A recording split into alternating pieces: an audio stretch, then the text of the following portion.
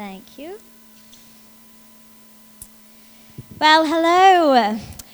So as Pastor Neil just said, my name is Ruby, and I was one of the students that was graduated last year from North Pine.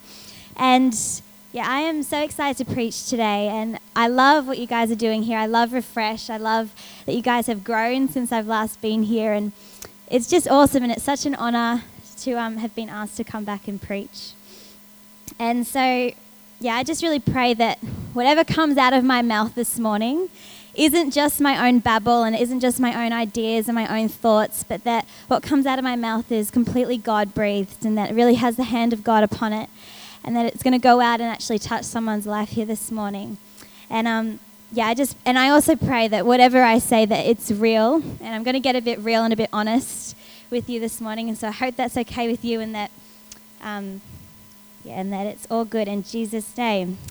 And so, as you guys have been, as I've heard, you guys have been doing Soldier, Athlete, Farmer for the past few weeks, and so I'm finishing off the series with the farmer, or the sower, and I specifically wanted to speak about the power of a seed.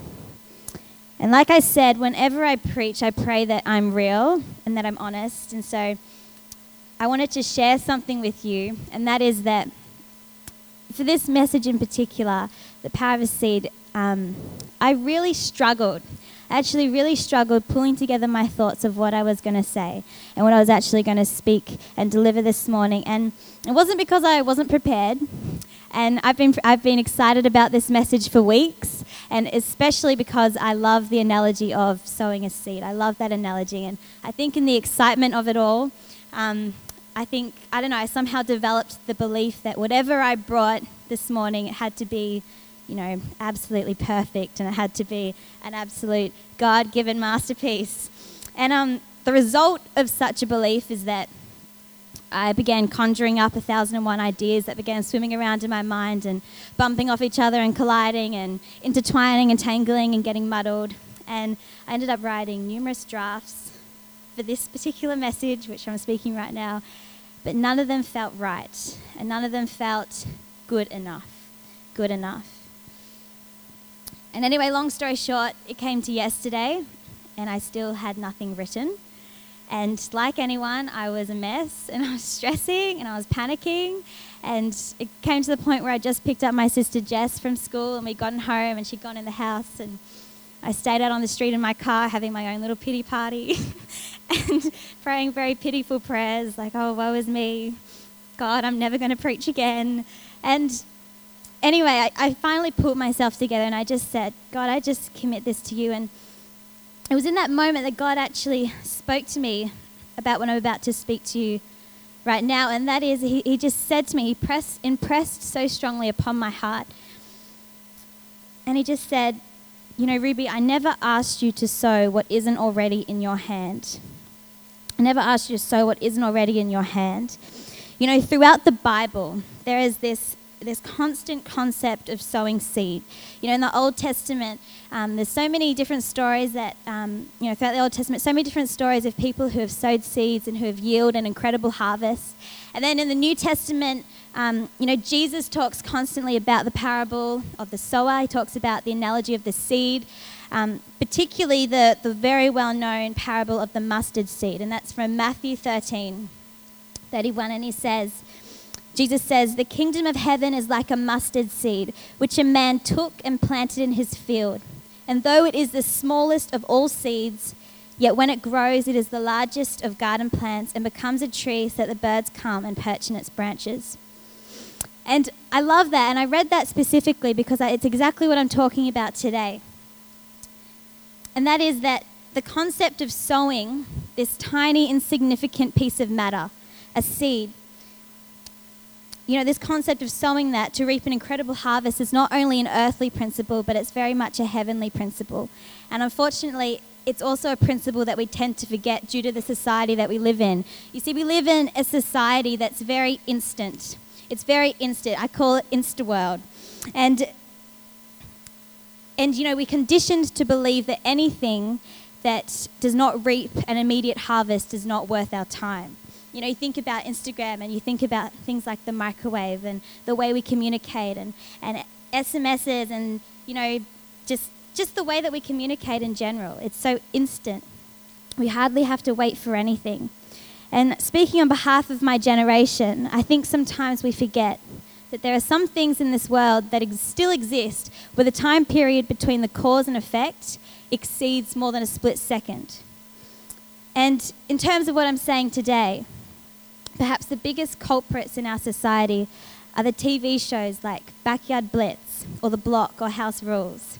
And the reason why I say that is because it's in these shows where, and if you watch it, you'll know, that they have like a week to conjure up this incredible work of art, masterpiece of a backyard. And you don't see them there with their little thing of soil. You don't see them there planting their little seeds because they only have a week. No, you see them there bringing these massive, pre-grown, amazing, extravagant trees and things that are already bearing fruit. And I'm exaggerating here, but I think it's things like this in our society that cultivate in us the idea that anything that does not reap an immediate harvest is not worth our time. And they cultivate the idea that we should put aside our seeds and we should wait until insta-trees magically fall from the heavens before we bother planting anything. And I hope you're following this, because at the moment my mind's a bit all over the place. But yeah, it's these things within our society that cause us to underestimate the power of a seed within our hands. You see, I think sometimes in our Insta-world mentality, we easily forget that from the very beginning, our Creator intended for great things to begin with a seemingly insignificant small seed. Note the word small, i.e. something that anyone of any age and any maturity can easily carry and sow when need be. We need to make sure that we don't underestimate the power of the seed already in our hands. We need to make sure we don't underestimate the power of a word of encouragement, or the power of a simple act of kindness or generosity, or the power of the mere act of going out of our way to acknowledge someone, or the power of worshipping freely so others can be inspired to worship God passionately and freely too, or the power of sharing the revelations we've learnt on the journey so far, or the power of speaking boldly about how amazed we are at what God has been doing in our lives. The power of offering to pray for someone who's struggling. The power of doing even the small everyday things to the glory of God. I believe that anything we do, any deed, any action, whether big or small, that we do for the glory of God and align with His will, has the power and has the potential to be of eternal use. Eternal use. And, this concept, it's such a kind of simple concept. It's a simple concept and it's a simple idea that what is in our hands could be of eternal use. A word of encouragement could be of eternal use. But how often do we forget that? And how often do we let the seeds in our hand go to waste? How often do we disregard or push aside the things in our hands because in our humanity we fail to see its potential and therefore fail to believe that it could be significant and of value to someone? The most underestimated seeds throughout history, I would say, would have to be the beans from Jack and the Beanstalk. And if you know the story, in Jack and the Beanstalk, so they have this family cow and Jack goes off to the little town and he sells the cow for some magic beans. And like any mother, when Jack came home, his mother was absolutely furious that Jack would do such a thing and trade in his family cow for a bunch of useless, insignificant seeds. Yet little did the mother know that that night those seeds would grow into a giant beanstalk that would touch the heavens. And oddly and strangely enough, that story actually reminds me of a story from the Bible. And it's actually the story of Zacchaeus. And you wouldn't guess it, but they're actually very similar. And this is why. If you know the story of Zacchaeus, he was a very small little man. Zacchaeus was a little wee man was he. Yeah, you know the song, you know the story. And yeah, so he was this wee little man, and Jesus was in town, and he couldn't see over the crowds, and so he climbed up a sycamore tree to see Jesus. And as the story goes, Jesus saw him, and he said, "Zacchaeus, come down. I'm going to have dinner with you tonight." And so he did. And anyway, Zacchaeus ended up turning his whole entire life around and repenting from his greedy ways and giving back to the people from whom he had stolen from, and giving back even more than what he had stolen. And the reason why that's significant is because back in those times, in the times of Jericho, sycamore trees were actually intentionally planted along the roads of Jericho. And they were intentionally planted so that travelers could come past and eat the fruit of the sycamore trees. And the reason why that I tell you that is because it meant that someone, years before the moment of Zacchaeus, had to consciously get a seed and plant it in the ground.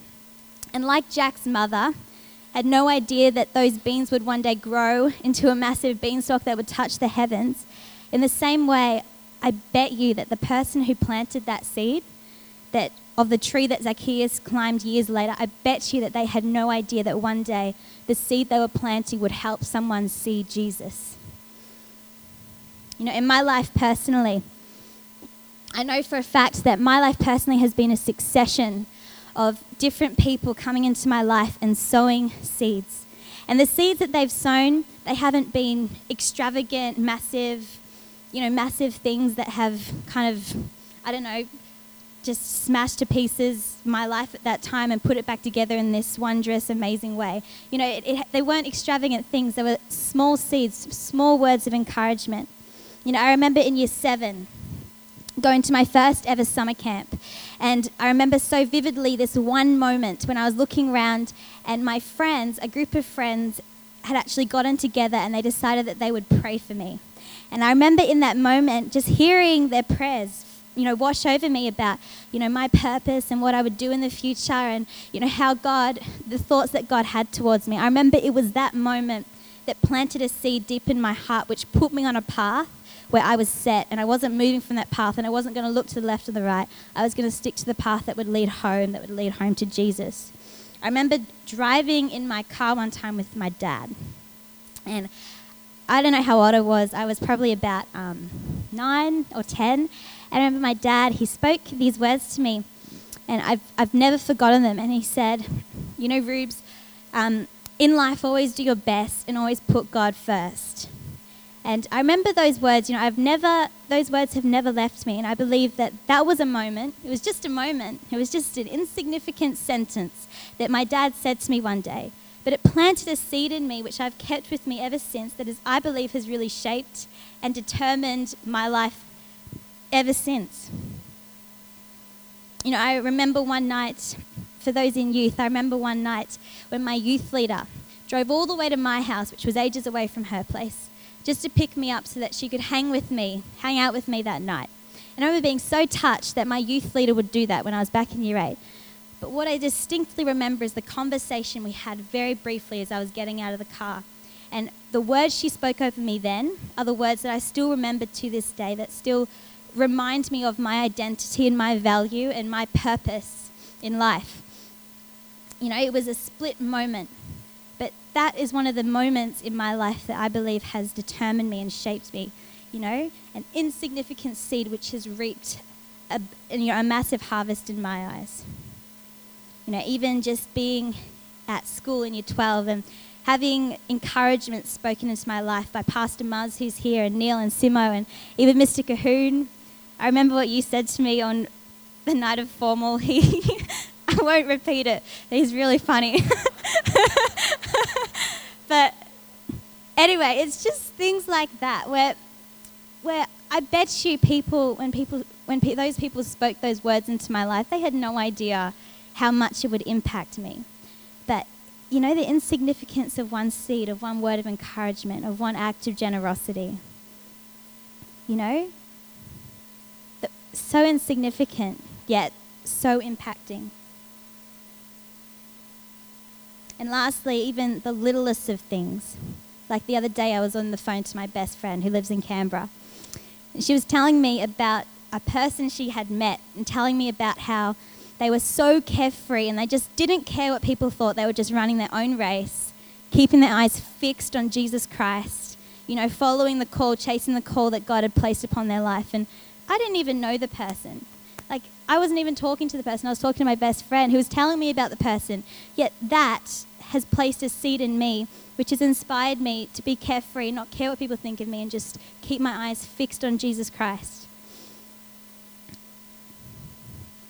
And that's my life and my experience, but I want you to think about your life. What are the things, what are the seeds, what are the things in your life that have shaped you and that have kept you, in relationship with God, that have kept you coming back to church, or that have kept you, hopeful. There's so little hope in our world today, but what are the seeds that people have placed in your life that have kept you hopeful? If you really think about it, you'll realize that most of them will be just tiny little seeds that people placed here and there without even realizing it, but little things here and there that have shaped you to be who you are today.